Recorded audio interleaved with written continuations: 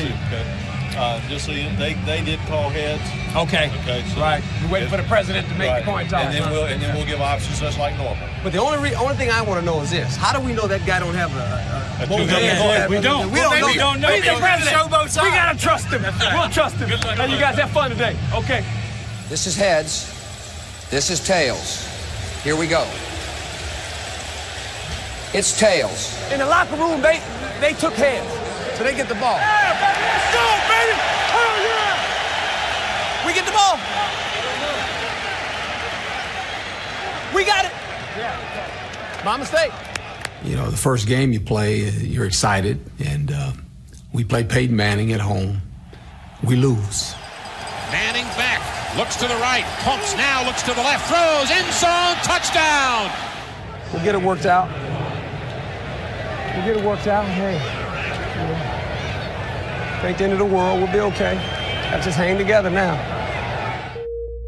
The following day, the defending NFC champion Giants played a Monday night game in Denver as they helped the Broncos inaugurate their new home at Invesco Field.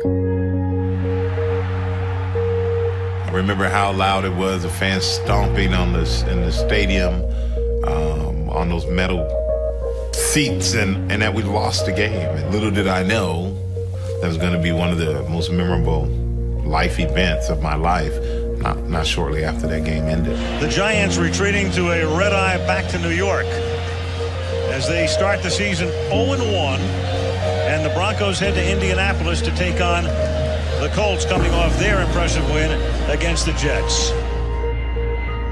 On the morning of September 11th, the Giants arrived back in New Jersey. I do remember pulling into the gate at Newark Airport and just noticing another plane right next to us as we pulled into the gate. Found out later that was Flight 93. That was the Shanksville plane, and we walked right by the people boarding that flight and the terrorists.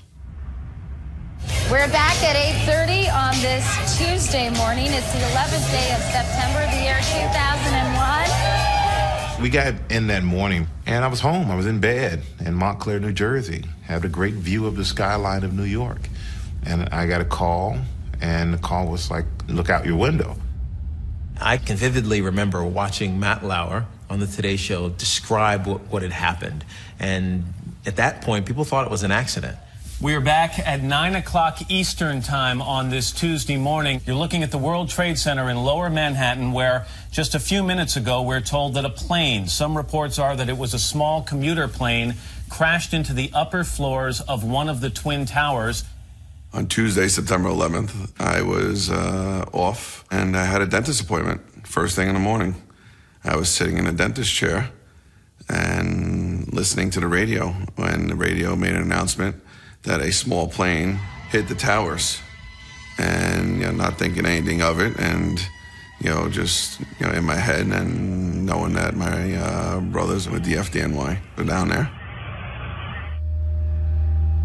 Tuesday's the day really where you're actually getting ready for the next game. We're going to play the Raiders on the road, and where our offices were in Hofstra, my window was one adjacent to where you could see the patterns of the air flights always taking off and basically landing at LaGuardia. And I was in my office early, watching tape, and I'd look out my window, and I always knew that there was always planes. And for some reason, I looked out the window, and 20 minutes later, I looked out the window, and no planes. It was strange to me. So I turned the local television on, and lo and behold, see the second plane.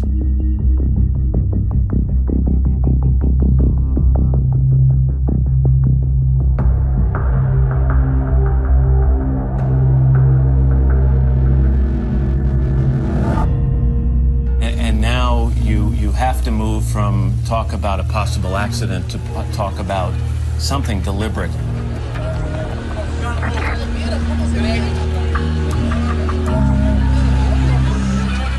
I come up out of the subway stop where I normally came out of, which was only a few blocks away. And I never forgot the look on the people's faces. My thought at the time was, how many people are gonna die today?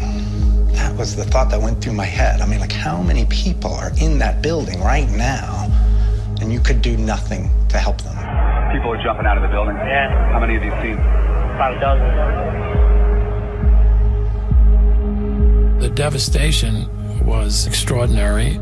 Gene Upshaw was on the phone with me from Washington. He was driving to work and he saw the Pentagon get hit. We're looking at live pictures of the Pentagon where there is billowing smoke. We had an aircraft intentionally fly into the Pentagon. It was horrifying. When you know people that worked there, that lost their lives, when you understand our country would change forever that day.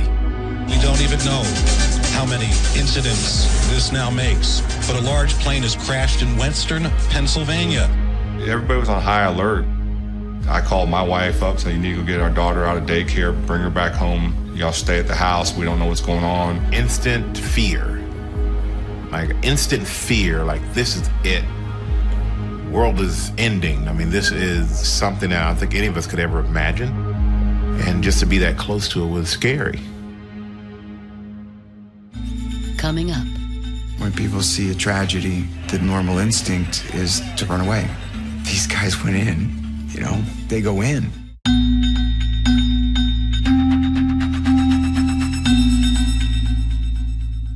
I pretty much started going to games when they opened the stadium in the 70s, the original Meadowlands Giant Stadium. Football's part of our life. I go to probably 6 or 7 games a year. Tony Sacchenzio also likes to attend one Giants road game every year. In 2001, he chose the season opener in Denver.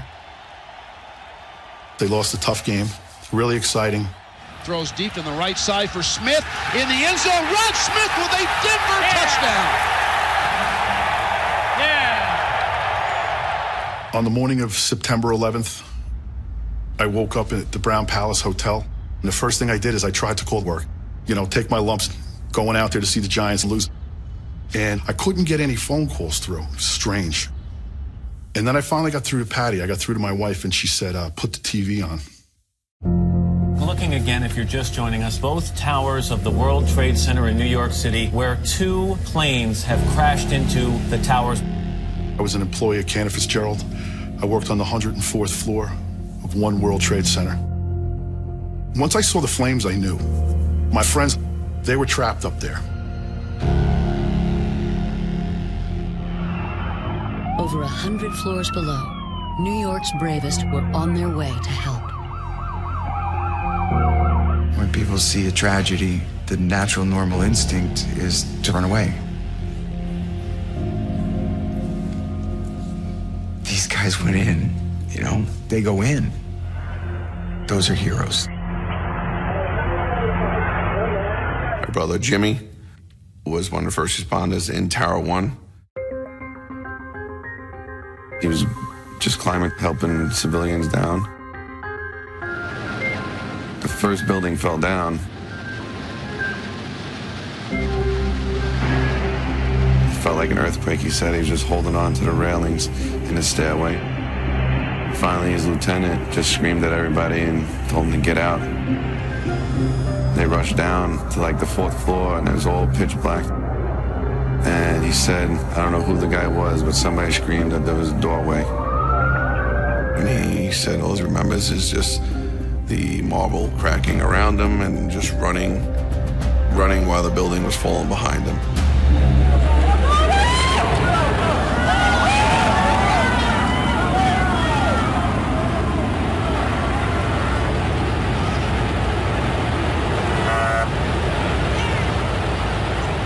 It fell. It collapsed. I got sick.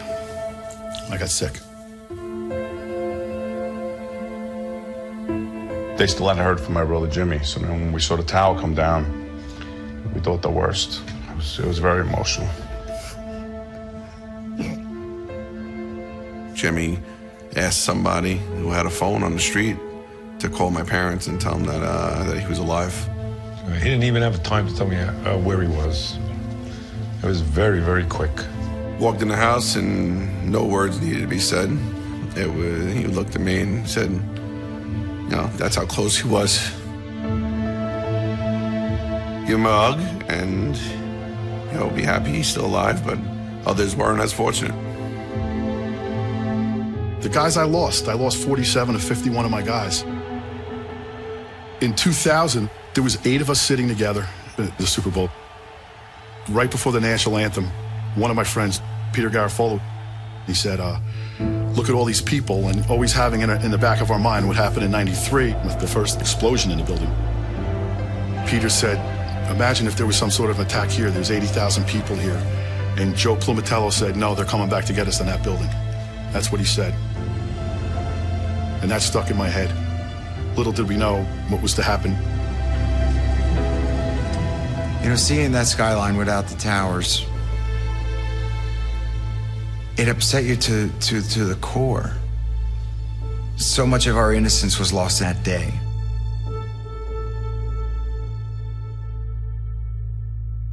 The initial focus was entirely on the people of the city of New York, and most particularly the people of the NFL and their families. 2 of our employees had lost their spouses. Julia Collins had lost her husband. Also, Ed Tye. We ended up going over as a group with Ed Tye to St. Patrick's at 5:30 just to reflect and pray and try to help him work through the anger and the horror that he was facing as an individual. Giants offensive lineman Jason Whittle was also there for someone in need. On the morning of the terrorist attacks, his best friend's brother, Randy Drake, was hit with debris when the plane hit the South Tower. Randy was in critical condition, but none of his family from Missouri could be with him because all flights were grounded. I made the call to Jason that said, look, Randy, he may not make it through the night, and can you be there? And of course, there was no, hesitation. So I went up to the George Washington Bridge, and they had it completely shut down. And so I went down to the Lincoln and then the Holland, and then I think I tried one of the other bridges, and they just had everything shut down. It was probably 12:30 by the time I got back up to the George Washington Bridge. They weren't letting anybody in unless you were family. I told the police officer that was there that, I played for the Giants, and it was my brother. And he thought about it for a second, and he took me across the George Washington Bridge at about 100 miles an hour. Then he dropped me off to another policeman, and then he drove me the rest of the way down to the hospital. Whittle stayed at Randy's bedside until his family arrived on Thursday. I told him I love him and thanks, and what else can you say but thanks, I know it meant a lot to him, but I know that any one of them would have done the same thing for me, so it's not like I did something super great. Still to come. If the league says that it's safe to play these games this weekend, then that's what we should do. It just didn't feel right. It was like people are looking for their loved ones right now. And we're going to play a game?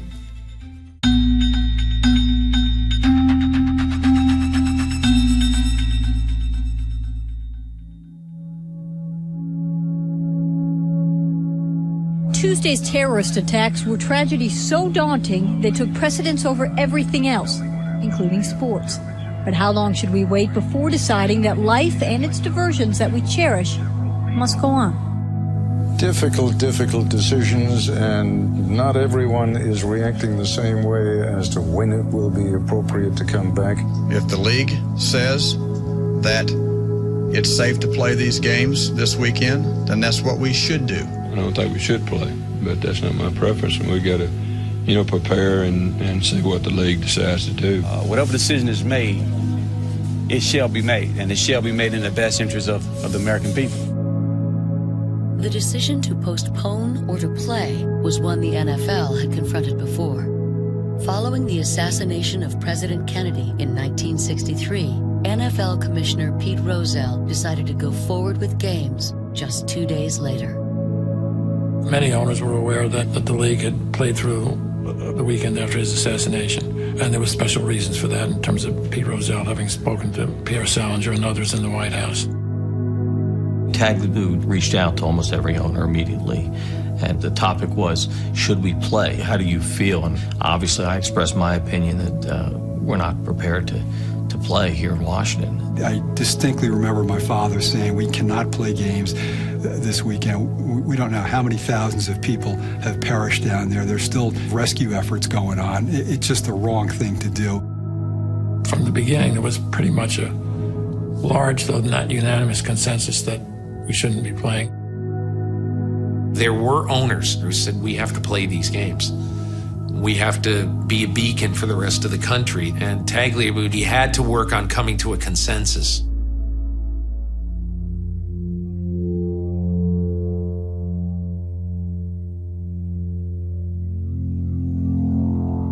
Who wants to play after your mom passed away? Who wants to play after you lose a child? It was at that magnitude, because I watched a jumbo jet fly through a building. I mean, how do you...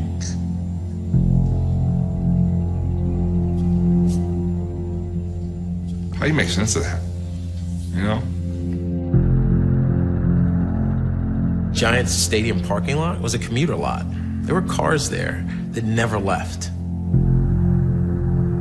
When you talk about like feeling someone who's just been through a tragedy, that's what it felt like for us. Because we would drive out and there'd be cars there, the same car sitting in the same spot. You know that that person passed away. And it made it real. And it made it not just an event that happened to this country, but an event that happened to us.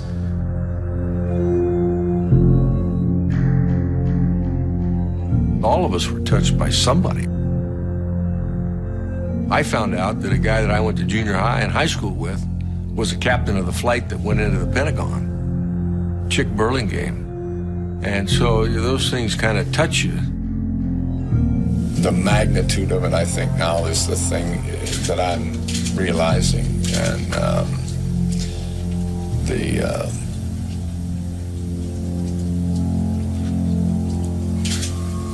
I want to be with family. While teams awaited the league's decision on Sunday's games, the Giants faced a grim reminder at practice Wednesday morning.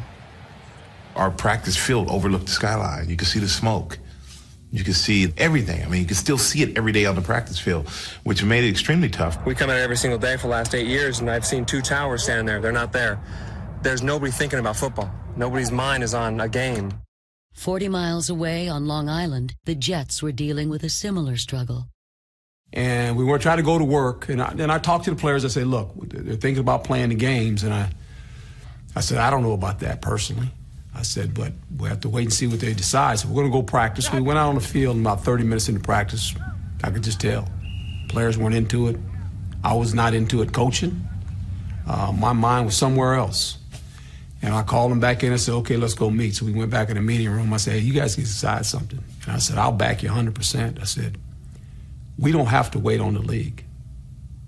If you don't want to play this game, and you guys decide that, we won't play. And so we took a vote as a team. It was a secret ballot vote, and it was either yes or no. Yes, we'll play, or no, we won't play. And it was almost unanimous. We had one vote that said we should play, and the rest were all no's. So Herm came back in, and I told him, as a team, we vote the New York Jets will automatically forfeit the game against the Oakland Raiders this week if we were made to play this game. I said, okay, that's fine.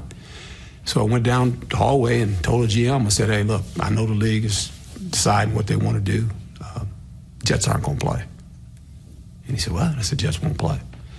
And I said, you better call the owner and let him know that we're not going to get on an airplane, regardless of what the league decides to do. That evening in Washington, D.C., NFL Players Association Executive Director Gene Upshaw took the pulse of his union, summoning all player representatives onto a conference call.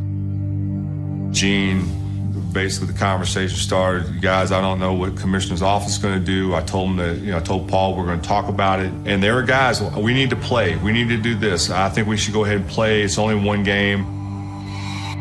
And somebody on the call said, guys, I think we need to hear what Kevin and Mike Strahan have to say about this. I remember flat out saying, we're not playing, and if you try to make a play, we just won't show up. We'll forfeit the game, but we're not going to be there. The Giants will not be there. And once that was said, I think the seriousness of it hit everyone. By a majority vote, the players chose not to play. Upshaw relayed the results to Tagliabue, who, despite resistance from some owners, held to his convictions and poured them out onto paper. This was the statement that I wrote on the morning of Thursday, September 13, and it was something that I started writing in the middle of the night, probably completed it in the middle of the night. We in the National Football League have decided that our priorities for this weekend are to pause, grieve, and reflect. It's a time to tend to families and neighbors and all those wounded by these horrific acts of terrorism. We understand those individuals in sports who want to play this weekend. We also can empathize with those who want to take the weekend off and resume their personal lives and professional careers next week. We strongly believe that the latter course of action is the right decision for the NFL. Material right in the middle there. It's a time to pause, grieve, and reflect. It's a time to tend to families and neighbors and all those wounded by these horrific acts. That became obviously the key. That's what we heard from owners and players on the Jets, Giants, Redskins, and from Gene Upshaw and others. So that was really the heart of it. This time, and it's for the first time in its history, the NFL has canceled all of its games this weekend, and according to a couple of the players at least, it was not a difficult decision for them. I mean, I think it was very important for us not to play that week, not only for us to gather ourselves in some way, but really for everyone to gather themselves. The whole country needed to regroup. When the games were canceled, it felt right that we were paying our proper respects to the people who lost their lives in this country.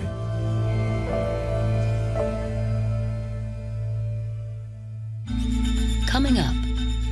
I gave a voicemail to Fossil and said, it's up to you if you want to play this for the players. And they did. This made me cry.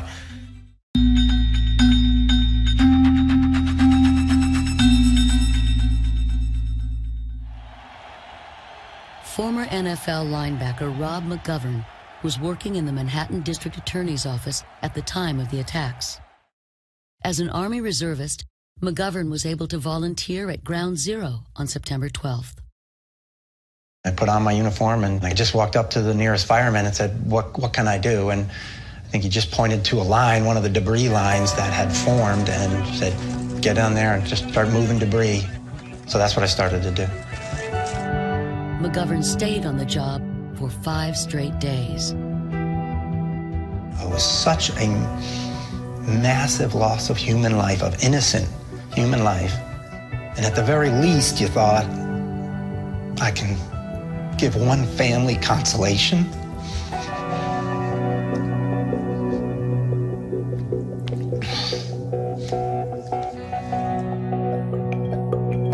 Went down there for a month. It was very surreal. The worst thing I've ever seen.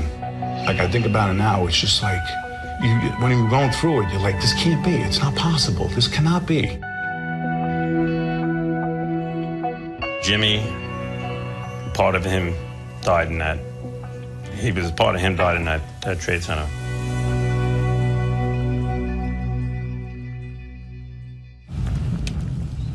When practice started again, the Giants still felt the lingering effects of 9/11. It wasn't the usual noise in practice, very quiet and solemn. We struggled through the experience.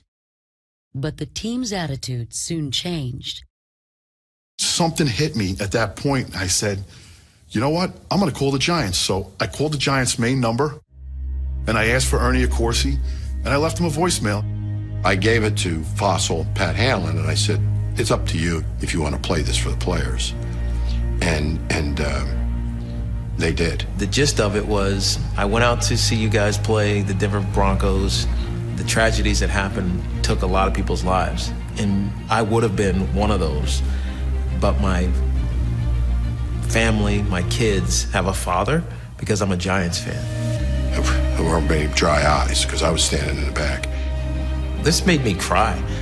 That message from Tony was a big, serious wow moment. You are playing a game that you think really, in the grand scheme of things, doesn't correlate with anything that's going on. And then when you heard Tony's message, it made you realize that we, in some ways, had some importance to some people. We were playing for our city, representing all of those who had lost and all those who were still giving and trying to rebuild the psyche of New York. You wanted to win to bring them some happiness, something to take their mind off for a second of the gravity of the situation. When play resumed, Paul Tagliabue made sure every game had a patriotic feel. It was to show that as a nation we were unified and resilient and determined and not cowed. The NFL did it in the right way. It helped to create a sense of unity in America, among Americans.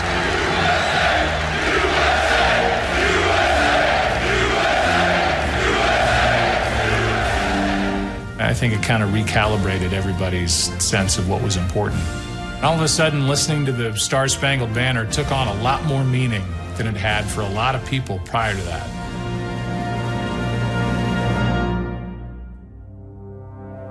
Patriot right guard Joe Andruzzi's thoughts certainly involved his three brothers, Billy, Jimmy, and Mark, who are all New York City firefighters, and his dad, Bill, a retired New York City policeman, all honorary captains for today's game. It was hard having my brothers there. A lot of emotions going through my mind, knowing for what they just went through a week and a half ago. I remember in the tunnel, there was 2 flags taped on the wall next to me. You know, I just grabbed the flags and ran out knowing that we are strong together.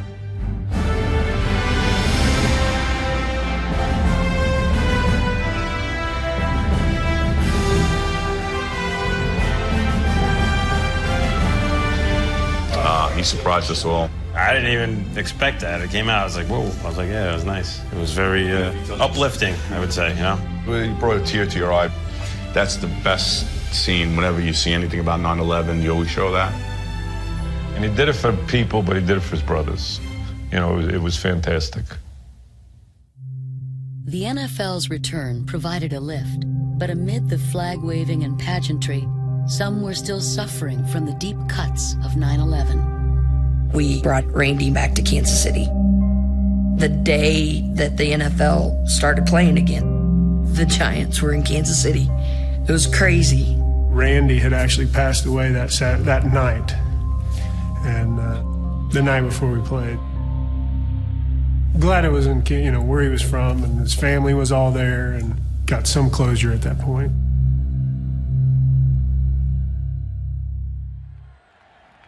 The overwhelming emotions made it hard to focus, but the Giants and Jets were determined.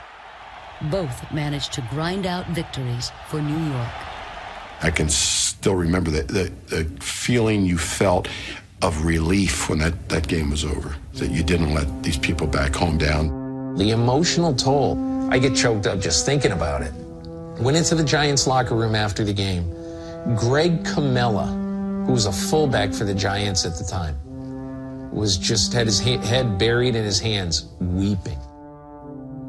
My first win as a head coach, when you give the game ball to the city of New York, boy, that was a wonderful moment. It's only fitting that this ball goes to them. To all those people that try to save people's lives, to us it means a lot. Our players were really involved in it emotionally, and as well as our coaching staff. That was the right thing to do. And I think the fans and everyone in New York appreciated it, that we were still thinking about them. We took a group picture in the locker room after the game. Every guy had his hat on, including Wellington Mara, had that hat on just looking good. I've got that picture hanging up front and center in my trophy case.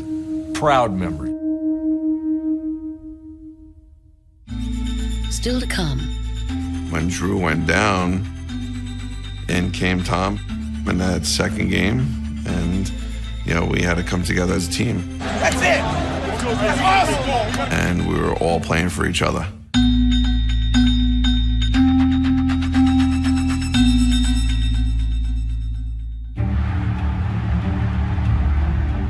When football returned in week 2, Joe Andruzzi and the Patriots not only lost to the Jets, they lost their starting quarterback, which proved to be a turning point in their season. When Drew went down, in came Tom, and, you know, we had to come together as a team. That's it! That's awesome! And we were all playing for each other. Play action fake, Brady got a man open, touchdown! And Bill Belichick's New England Patriots are going to the Super Bowl. After 9/11, the NFL was determined to move forward with its season and play a full schedule. To do so meant pushing the Super Bowl in New Orleans back a week. From a very early stage, our focus was on moving the Super Bowl. And once we got into that, it was quite a bit more complicated than I had originally assumed. Tagliabue's plan clashed with the National Automobile Dealers Association, who had booked the Big Easy for their convention on the heels of the NFL's original date. With no cushion week between the conference championship games and Super Sunday, the NFL was in a bind. People who were involved in the trenches said it was not going to be possible. We looked at Miami, we looked at Pasadena. I talked to both of those about the possibility of moving the game there and moving it out of New Orleans. I just said, there's no way we are going to lose this game. I think what the NFL had going for it is that the Super Bowl is bigger than a sporting event. And the environment of post 9/11 was powerful in that it was a climate of cooperation. The NFL negotiated. The auto dealers gave them some flexibility, so the big game is back on in the Big Easy, scheduled for February 3rd. With a date now set, there were still challenges facing the league. Janet Jackson was booked to do the halftime.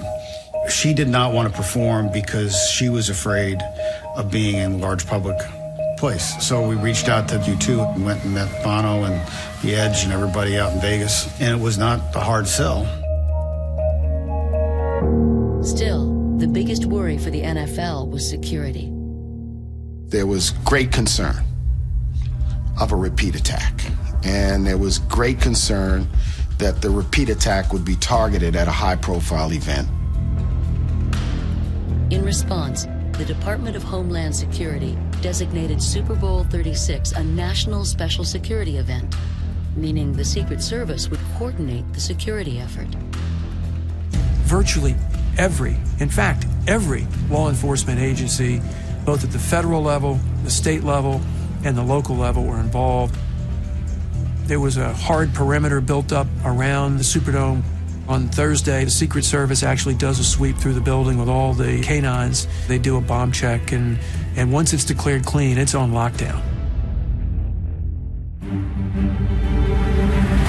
Super Bowl 36 was a celebration of red, white, and blue. A lot of thought went into that.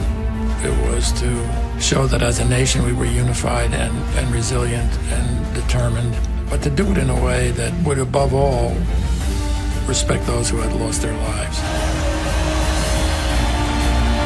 My brother, he just said, you guys are a red, white, and blue team. You are the colors of the flag. He just said, it's almost destiny. As Super Bowl 36 wound to a close. All right, folks, button up your chin strap. Here we go. The underdog Patriots rose to the challenge. 48-yard field goal attempt. Snap, ball down, kick up, and it is good! It's good! It's good! We are all Patriots. And my brothers just ran down and jumped on the field. And tonight, the Patriots are world champions. I got a great picture of all of us holding that trophy up in the air, nice and high, and knowing that they're a part of that trophy as much as myself and my teammates.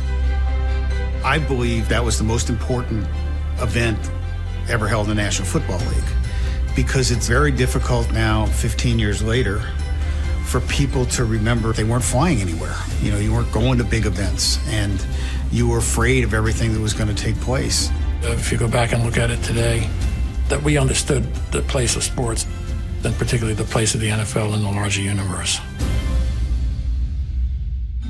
Coming up. It was very strange that happened, and he was right there.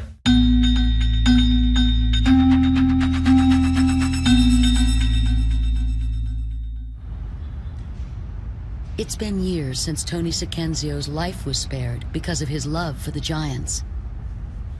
Living with that burden hasn't been easy. Remember we lived in the city, we used to But through it all, Saccenzio's passion for his favorite team has never waned. Whoa! He catch that? Catch there. Caught it.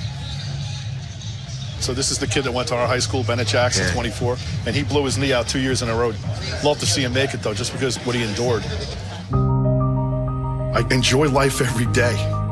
Really appreciate my family, my wife, and my kids. I'm very thankful that I get to see my children grow up and mature, and God willing, I hope I meet their grandchildren. I mean, you're talking about making the most of second chances. Tony dedicated a lot of what he's done to charity. I mean, he's raised so much money for the children of the co-worker that he lost.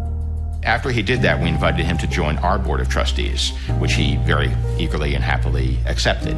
He doesn't only raise the money, he reaches into his own pocket and he gives. We're building a series of 9 Intrepid Spirit Centers helping troops who are suffering from traumatic brain injury. We are extremely fortunate to have Tony on our team. No, I'll never get over it. You never forget. And I hope they are looking down and knowing that I tried to do whatever I possibly could for them. I think they would have done the same and probably more than I did, because that's the kind of guys they were. I do see some of my very close friends and their children. It keeps me good. It keeps me okay that they all turned out okay, you know? Commissioner Paul Tagliabue retired in 2006. The NFL's decision to pause, grieve, and reflect after 9/11 was one of the hallmarks of his career. I was always impressed with Paul Tagliabue, but I think during that period, it was his finest hour. He really demonstrated how good a commissioner he was. In 2007, former Patriots guard Joe Andruzzi was diagnosed with an aggressive form of cancer known as Burkitt's lymphoma. After making a full recovery, he started the Joe Andruzzi Foundation. We have helped multiple families and individuals with mortgage, rent, utility bills to relieve a little bit of that burden so they can care for their loved ones. On the day of the Boston Marathon bombings, Andruzzi's charity had several runners participating to raise money. The foundation's watch party was at a restaurant right in front of the second explosion. I just started running down Boylston Street, trying to help in any way I can. My wife goes, "Joe, look at the young girls over there. They're trying to carry a woman on their back." And I ran over there, picked her up, and ran her down the block to an ambulance. And the picture went viral. When I saw that picture, it was no surprise. That's my brother. He wouldn't sit back. That's the fireman in him. All three of us are firemen. That's his portion of being a fireman. That's what's inside him is what's inside us. It was very strange that happened, and he was right there. And this was his 9/11. My brother happened to be right there, just like we were. After his football career, Giants offensive lineman Jason Whittle moved back to his native Missouri. His friendship with Greg Drake is as strong as ever. There was my first year. You and Mary came to visit us, picked him up from Newark Airport, and we ran out of gas. Greg and Mary and I run out of gas. No. Jason runs out. I run out of gas. You were in the car. I just happened to be in the car. Yeah. Every 9/11, Greg or his family, we spent some time together, and the pain never goes away. It just comes less often. We never see bald eagles at the lake. And you start to talk about Randy, and sure enough, you look outside and there's a bald eagle floating across the cove. It sounds almost crazy, but it's real. That's just another odd coincidence or tiny miracle. Immediately following his work at Ground Zero, former NFL linebacker Rob McGovern volunteered for active duty and was deployed to Afghanistan. In 2003, he was assigned to the prosecution team in the Sergeant Hassan Akbar case. Sergeant Akbar, in March of 2003, had attacked his fellow soldiers in the 101st Airborne Division. He killed 2 soldiers and wounded 14 in Kuwait on the eve of the Iraq War. McGovern's contributions helped earn a conviction.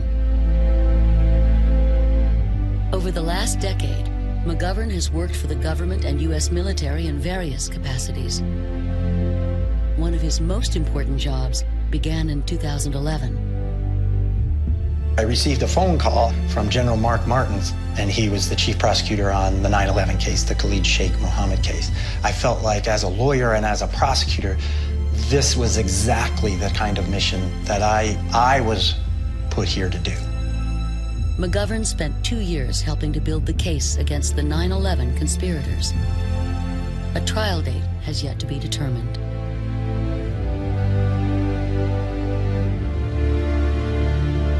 I want, like so many people, for justice to be done in that case.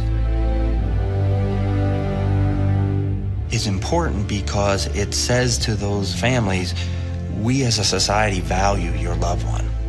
We value what they meant to the world.